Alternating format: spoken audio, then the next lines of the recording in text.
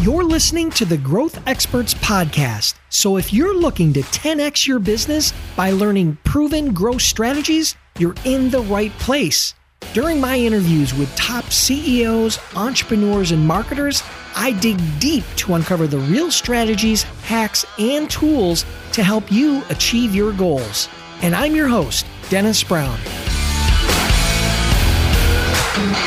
Hey everybody, if you're interested in learning how to leverage LinkedIn for your business, this episode is sponsored by my book, The 7 Habits of Highly Successful LinkedIn Users. To get your free copy, just send a text to 44222 with the word 7 habits. That's the number 7 habits to 44222. Now let's get on with the show. Hey, welcome back everybody. And today we have yet another amazing guest. His name is Bart Ruppert. And he has a strong mergers and acquisition background across Fortune 500s and startups within industries such as technology, software, energy, healthcare, real estate, construction, and the list goes on. He's founded nearly 30 companies, negotiated over $500 million in contracts and business deals, grew a corporate startup from inception to 10 million, grew a healthcare company from 8 million to 75 million, and a whole bunch of other stuff that we're going to talk about here in the interview. So today he's helping companies and everyday people buy and sell other companies for a living. And even clients who've never bought or sold companies before are working with him to structure deals that result in multi-million-dollar payouts in as little as 18 months. So welcome to the show, Bart. Dennis, thanks for having me. And I also want to say thank you for everything you're doing. I think now more than ever, getting entrepreneurs to engage around growth and being able to incent them to really get out there and rebuild the nation, if not the world, is probably one of the most important things we can be doing, because ultimately all of us as entrepreneurs are what's going to help drive and recover this. So really appreciate what you're doing. Yeah, one of the missions of the podcast here is obviously to provide strategies, tactics, tools, but it's also to provide leadership, inspiration, motivation in good times and bad for new entrepreneurs, existing entrepreneurs. So thank you for recognizing that. I really appreciate it. Yeah, I think everybody needs a daily dose or a regular dose of hearing, where people are doing really great things with their business as a way to inspire them. So thank you for that. And it sounds to me like you have a really interesting background. And just to kind of tease everybody today, we're going to talk about something that we've never really talked about at this level, and it's a very different angle, which is how to buy and sell companies using none of your own money, right? Using none of your own cash. So it's kind of like a no money down, no cash down type of acquisition strategy to help you either, buy that business and sell it later, or maybe it's a strategic acquisition for your existing business just to expand. So that's what we're going to talk about. But before we do that, give us, expand a little bit on that background, how you got into this, how did you land in this M&A space, and then we'll get going. Yeah, sounds good. So what I really had looked at growing up is that the path to wealth, the path to success was what I would now call the executive path, in the sense that you go out there, you get a really good job, you get to a high level position in that job, you make a lot of money and you retire. And growing up, that was really the mantra that was beaten into me. It's like, that's what you want to go off and do. And very quickly, as I got into that, I started working at entrepreneurial companies and I saw how successful the owners of those companies were. And that really developed what I now call the entrepreneur path, to where I started to expand my horizons and say, wow, these people that are entrepreneurs are just making a ton of money. They're so successful.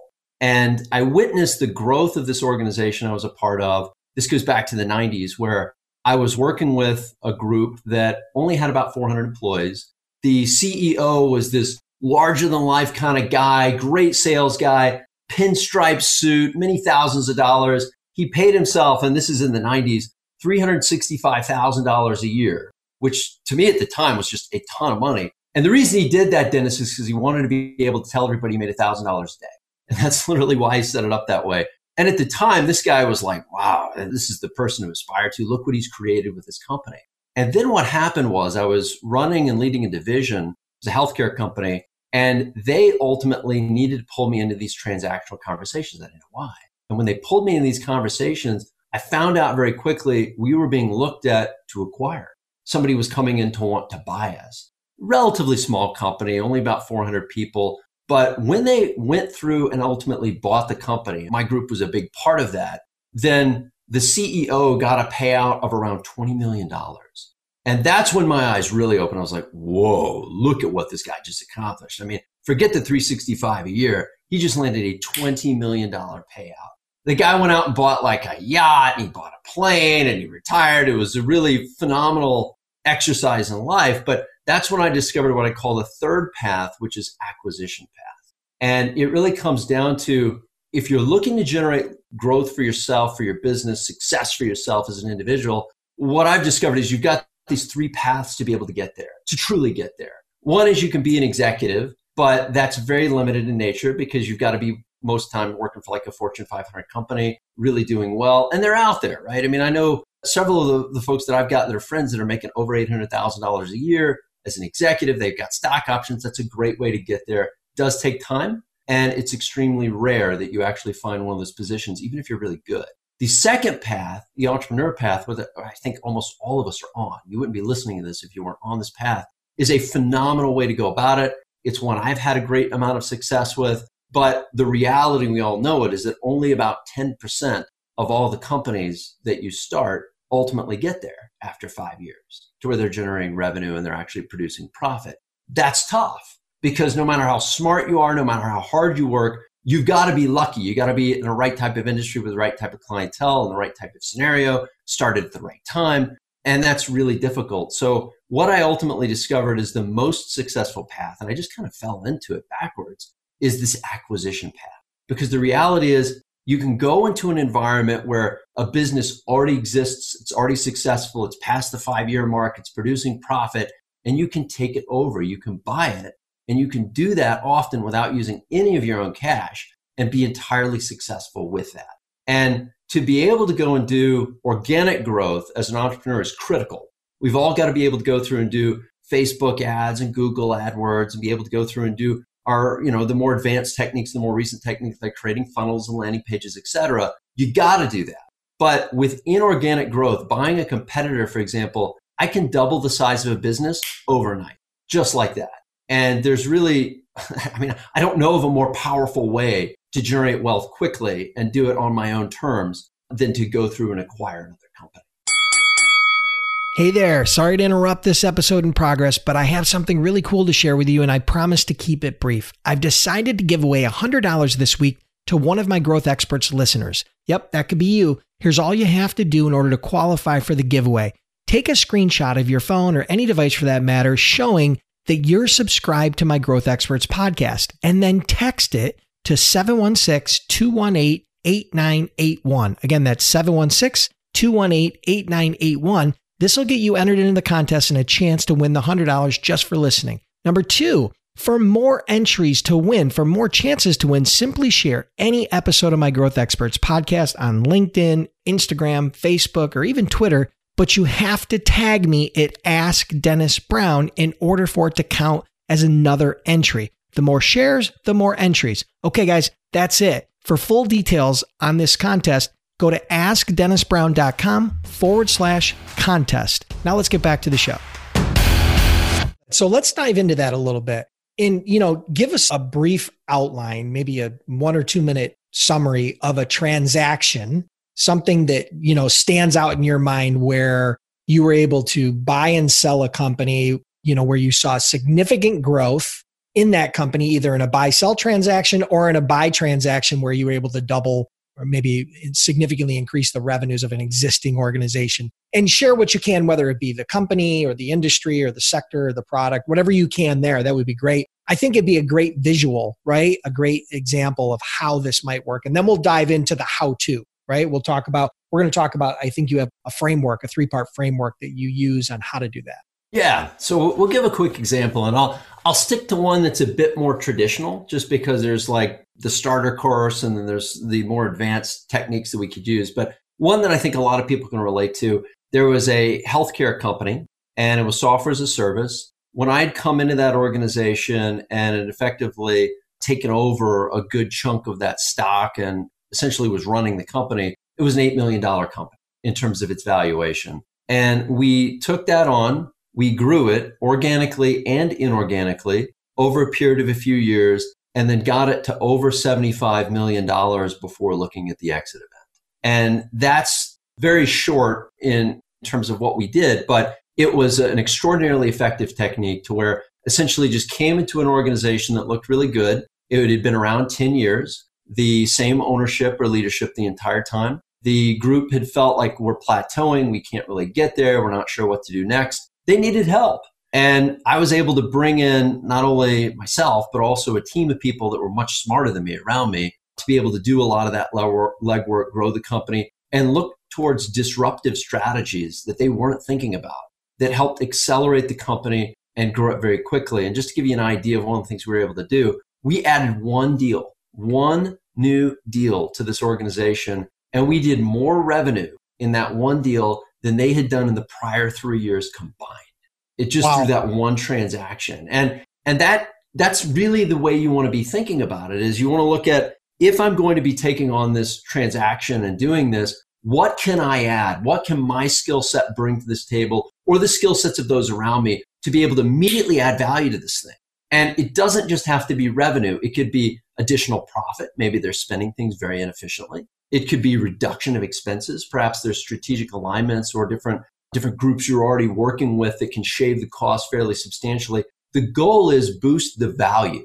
And once you boost the value, you've got a train that you can put more energy into, and you don't have to use any more of your own money at that point, whether you've put in cash or not. You're just basically using the effectiveness of the engine that's already there in a more optimized manner to grow it very aggressively. And then you get to the point where you go through and sell it. And the sales process is a whole different scenario, but the idea is, in that case, we got about 10x more value out of it. So out of that, so with that business, that example, you entered at about 8 million in sales. They were doing, by the time you guys sold it, it was doing over 75 million in sales. Are you able to discuss whether it be a range on what that transaction sold for? Did it ultimately sell? Is it still in the process? Where is that at?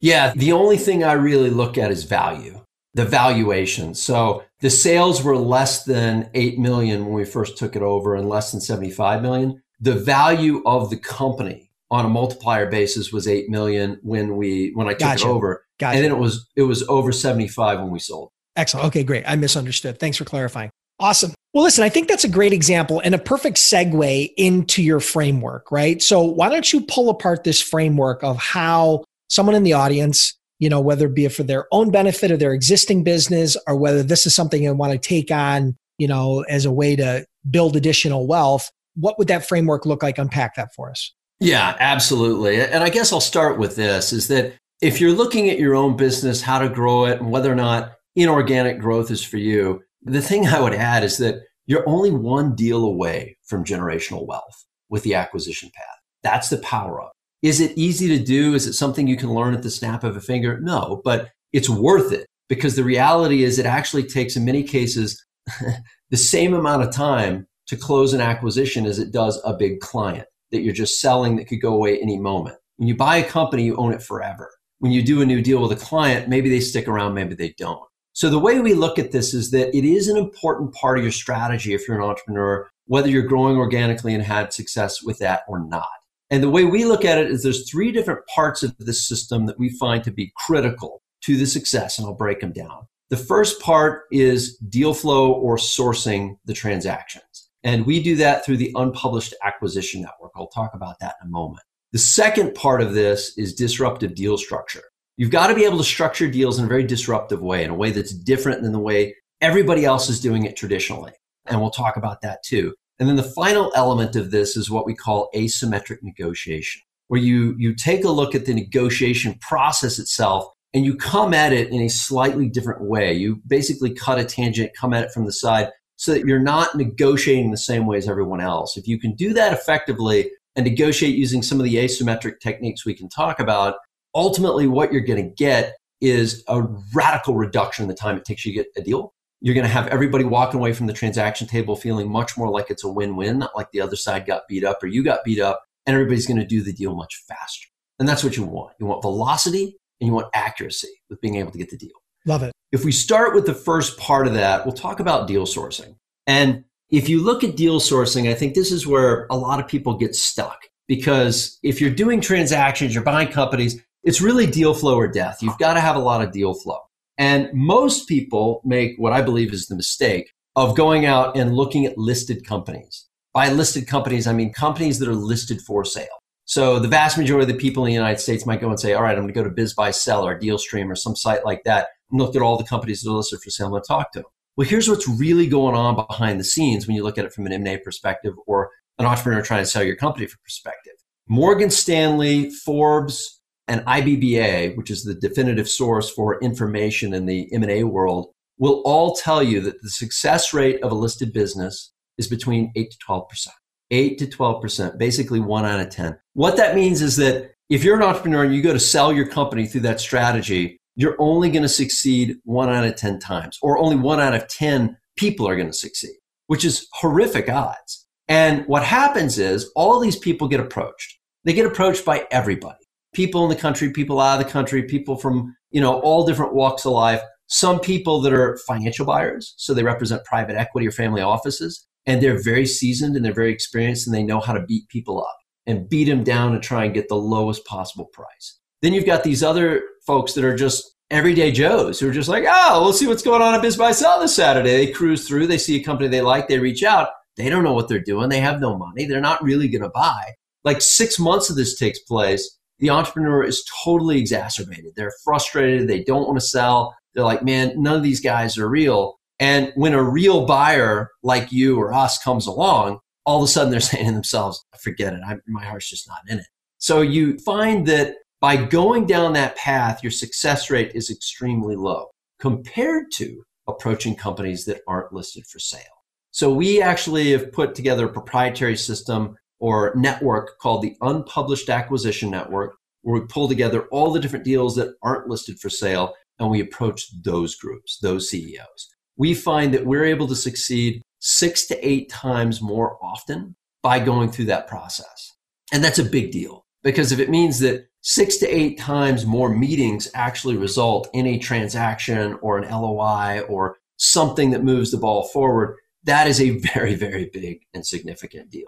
Well, here's an obvious question. Let me ask you this. How do you accumulate a list of unpublished deals? If somebody doesn't publish it, how do you create this database of deals? I mean, where does that come from? It's a big part of our secret sauce. And we've actually got about 20 different techniques that are all varying in terms of their strategy and their approach to be able to get access to these folks. But I'll give you one, right? And it's probably the most obvious one that you'd want to start with is it's amazing how many people have companies or entrepreneurs in their network that they know personally. So like the very first thing we talk about is go to your existing network. So think about yourself, Dennis. I mean, probably hundreds of entrepreneurs, right? And they're in various stages of their careers. Some of them are in a spot to where they say to themselves, I'm ready to sell. I'm ready to get out. I'm ready to retire. Others are going to be in a spot to where they say, you know what? I'm just looking at COVID-19 and what's ahead of me. I know what needs to be done to be able to rebuild this. I don't want to do it. This is just too tough. My heart's not in it. Or I've got this other business idea I'd like to move forward with. What are they going to do? Are they going to shut the doors? That would really suck for them. If they could find a way to do something with that business or get it in somebody's hands that could then double or triple their revenue and the profit on a path to an exit, wouldn't that be more attractive? The answer is yes. Got it. And so we have like 20 other techniques that basically walk you through step by step. How do you affect that relationship, even for somebody you don't know, to be able to get them engaged in that conversation, figure out what's causing the massive pain and how to solve it. Got it. All right. Part 2. What about the second part of the framework, which is disruptive deal structure? Yeah. So the more important thing is disruptive deal structure. What I see people do in the acquisition space is they come in with a very specific idea of how they want to acquire a company. And they literally go after everybody with that strategy in mind. So let's say you're in a situation where you like one particular type of strategy. Like you say, yeah, I'd like to go through and do like a leverage buyout. And you say, that's really the technique I'd like to use. Well, what if the seller is not down with the techniques of a leverage buyout? What if that doesn't meet their goals? What if that's not their strategy? What if that's not resonating with them? Well, you're coming in with one tool that may only resonate with, call it like 5% of the population, 10%, maybe 20% if you're lucky. That means even if it's 20%, 1 out of 5 of the people that you get to the finalist stage with in the conversation are actually interested in what you're selling. This is where we get into, and I think every entrepreneur has experienced this to some degree, the traditional sales technique, right? We all know that a good salesperson will be able to have a number of different tools in their toolkit, and they're going to listen more than they're going to talk. And if you're listening more than you're talking, really listening, like actively, then you're going to seek to understand what it is the other person is feeling, what they're going through, what they want. And you're going to feed into that. What most people do that's a massive mistake in sales is they listen to the person actively, say, this is exactly what I want, and they come back and regurgitate or vomit up whatever their sales pitch is that isn't what that person wants. And then they don't make the sale, and they come back to the buyer and say, oh, I wonder why that didn't close. Well, it's because you sold something that wasn't consistent with what they're after. So disruptive deal structure is all about, let's have a series of different techniques in our toolkit that allow us to go after whatever it is that that person wants and have an answer to it.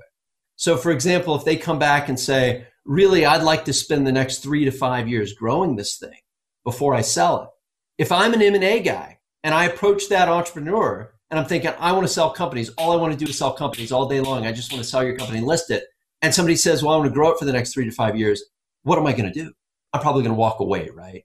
I'm going to say, hey, call me back in 3 to 5 years. And that's what everybody's trained to do in the brokerage world. And the person on the other end is never going to call them back. Why? Because they don't have rapport, they don't have trust, they don't talk to each other, they don't know each other. The person really doesn't feel like that broker's trying to help them at all. They're just trying to get another deal.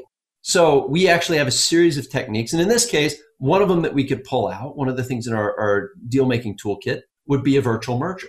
So we'd be able to come to them and say, well, what if we can merge you with other companies and actually do that in a way to where you could continue to have control over your own destiny, continue to grow your own company, have complete control over the P&L, the balance sheet, the financials, that's all yours. But you're part of this larger framework that's much more significant framework. And by the way, when we get to the point where we sell it down the road, instead of you being able to get the typical 2.5 to 3x multiplier on your profit, just by being part of this framework, we can get you like 5 to 6x. So just by working with us, you've doubled your value, maybe more, for doing the exact same thing over the same period of time with the same exit goal. What do you think? Who's going to say no to that? I mean, of course, they're going to say, well, I'm at least interested. How do you do it? And we've pioneered this thing that we really look at as the virtual merger, because we've taken all the difficult things about a merger and condensed them in a very finite legal framework that we paid a lot of money to develop that works and allows us to get that deal done in a matter of weeks, get them what they're looking for with contractual assurances and all kinds of guarantees that no one else is able to offer. So it's a win for us, it's a win for them. And every one of our team members that are participating in virtual mergers right now, they're doing so part-time. They maybe spend 2 to 4 hours a week on it. And when we go through and actually do the exit events with these virtual mergers, because of the unique deal structure that we've got, i.e. disruptive deal structure, each of them are going to exit with at least 7 figures. I think it's interesting because the thing that comes to mind here from that is creativity and flexibility, right? I mean, as opposed to going with a one-size-fits-all strategy, you have to be a little bit creative and you have to be flexible in the strategy within a certain framework, of course. I mean, it has to make sense, for everybody, but ultimately that's kind of what is jumping through my head. And I think that example of having a salesperson that has one strategy, they got one hammer and one nail, and they just don't think outside the box. That typically isn't going to work well in the buy and sell for acquisitions. Yeah, that's absolutely right. And what we always say to people, if you're looking at acquisitions, like 99% of the world thinks of that in terms of currency of the amount of capital you bring to the table. Like if I'm to buy a company, what currency am I dealing with? Traditionally, everybody thinks, well, you're going to bring money. The way we look at it is the currency we trade in with acquisitions is actually pain removal and creativity. So we're not going in to say, we're going to give you a certain amount of money to buy your company. We're going to say, we're going to solve problems for you. And we're going to take that pain that's keeping you up at night, having you sweat through your bed sheets in the middle of the night. We're going to remove that. And we're going to be creative about how we do it to get you exactly what you want. Because at the end of the day, when somebody says, I want $10 million from my company, essentially what they're telling you is, I think there's a certain amount of value with what I've created. But what they're not telling you is, here's all the stuff that I'm worried about. And that's where we get into the third and final component of the structure, which is asymmetric negotiation. And in asymmetric negotiation, we'll go through and train people on how to actually extract all those different pain points and all the things that are bothering them to be able to position that in a way that meets all of their needs, truly addresses all of their pain. And when you truly address all of somebody's pain, you find a couple things happen. Number one, you're able to get deals done far more creatively. You're able to bring things to the table that add value that no one else is thinking of. And it actually happens a lot faster. The reason it happens a lot faster is because I feel like, okay, if you're buying my company, Dennis, I'm going to look at it and be like, all right, is he really solving my big pain? And if I know I've got like 2 to 3 things that are really bothering me, and you're coming to the table saying, hey, I'm going to solve all those for you, Bart.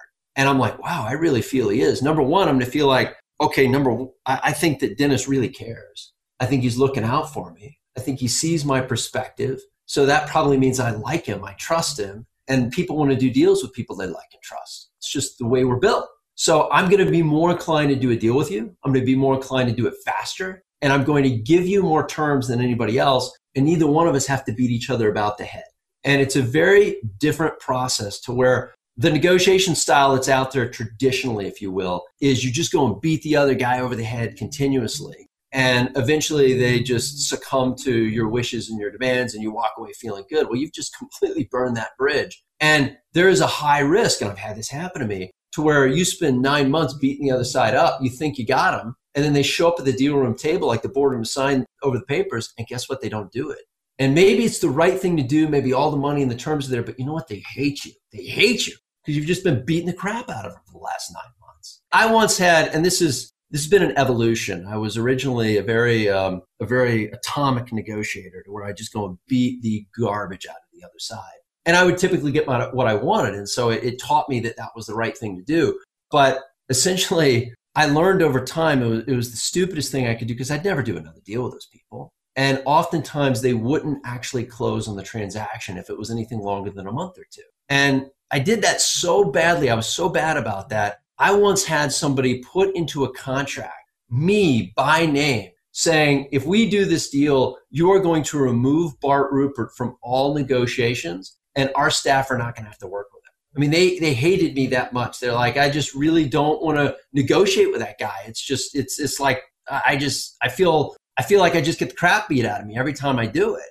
And that was kind of a wake-up call. I was like, all right, I got the deal, but at what cost? This is terrible. And I actually really found different ways to go about it. And now the way I think to look at the world with acquisitions is if you can't structure it to where it's a win-win, and I know that sounds trite, but if you can't get it to where each side is walking away with a victory, to where they're getting what they want and what they need, walk away from the deal. Don't do it because it's not worth it.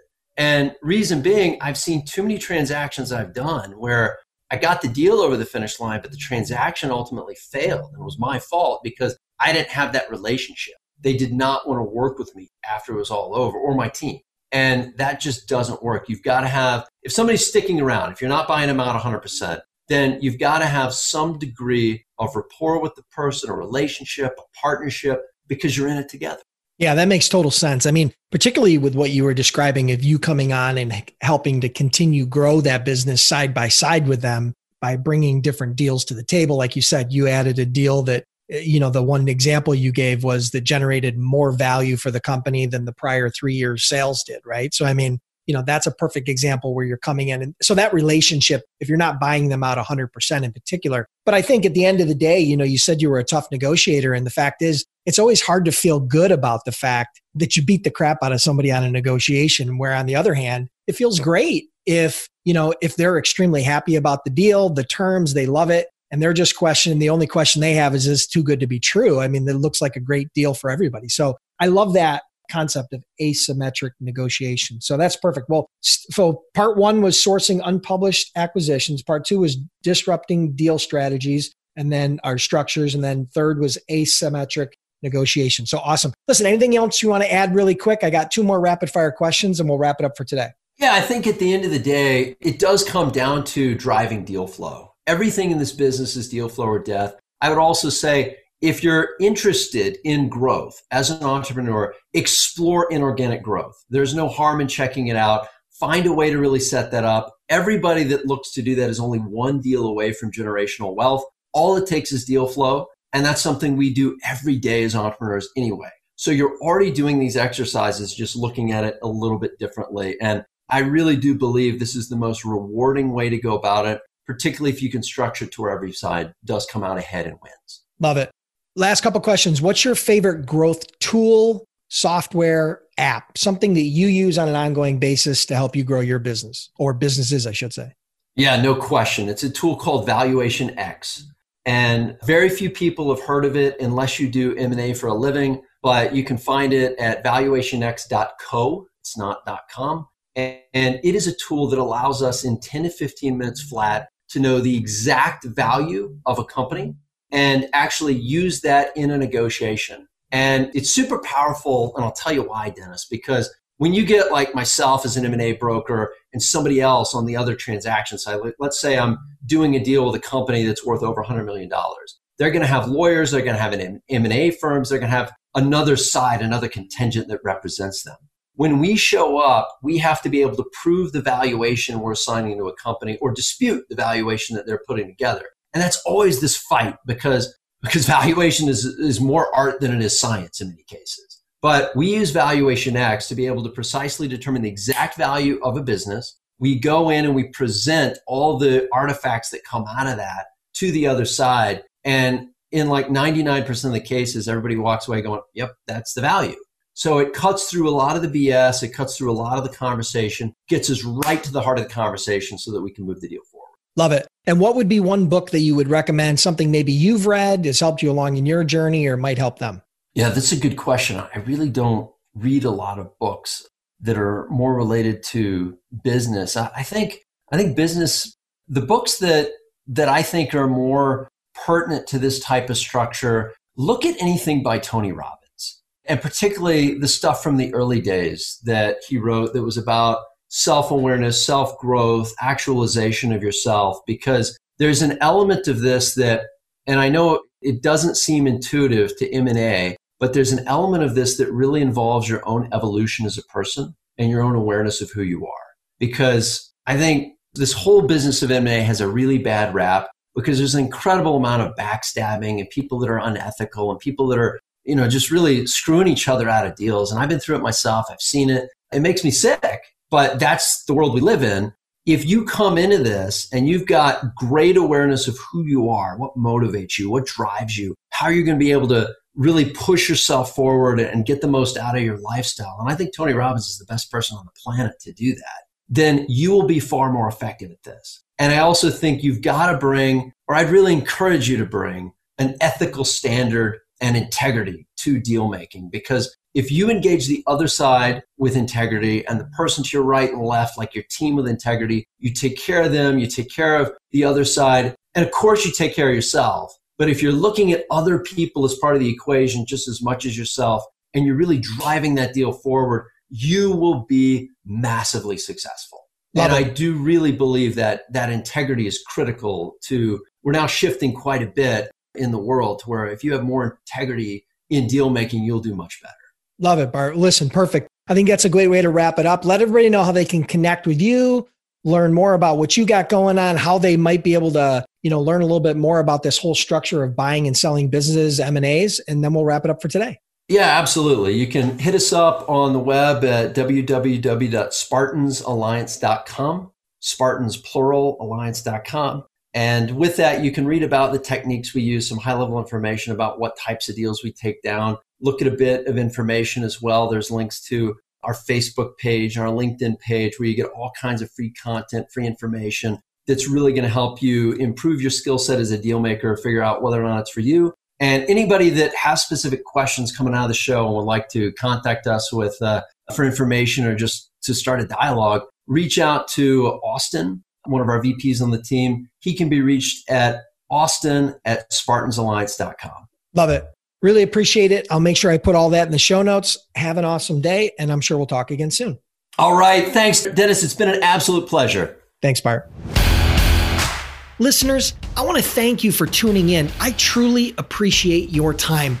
If you're enjoying the podcast, then do me a huge favor. Click the subscribe button now, and please leave me a review. It would mean a lot to me.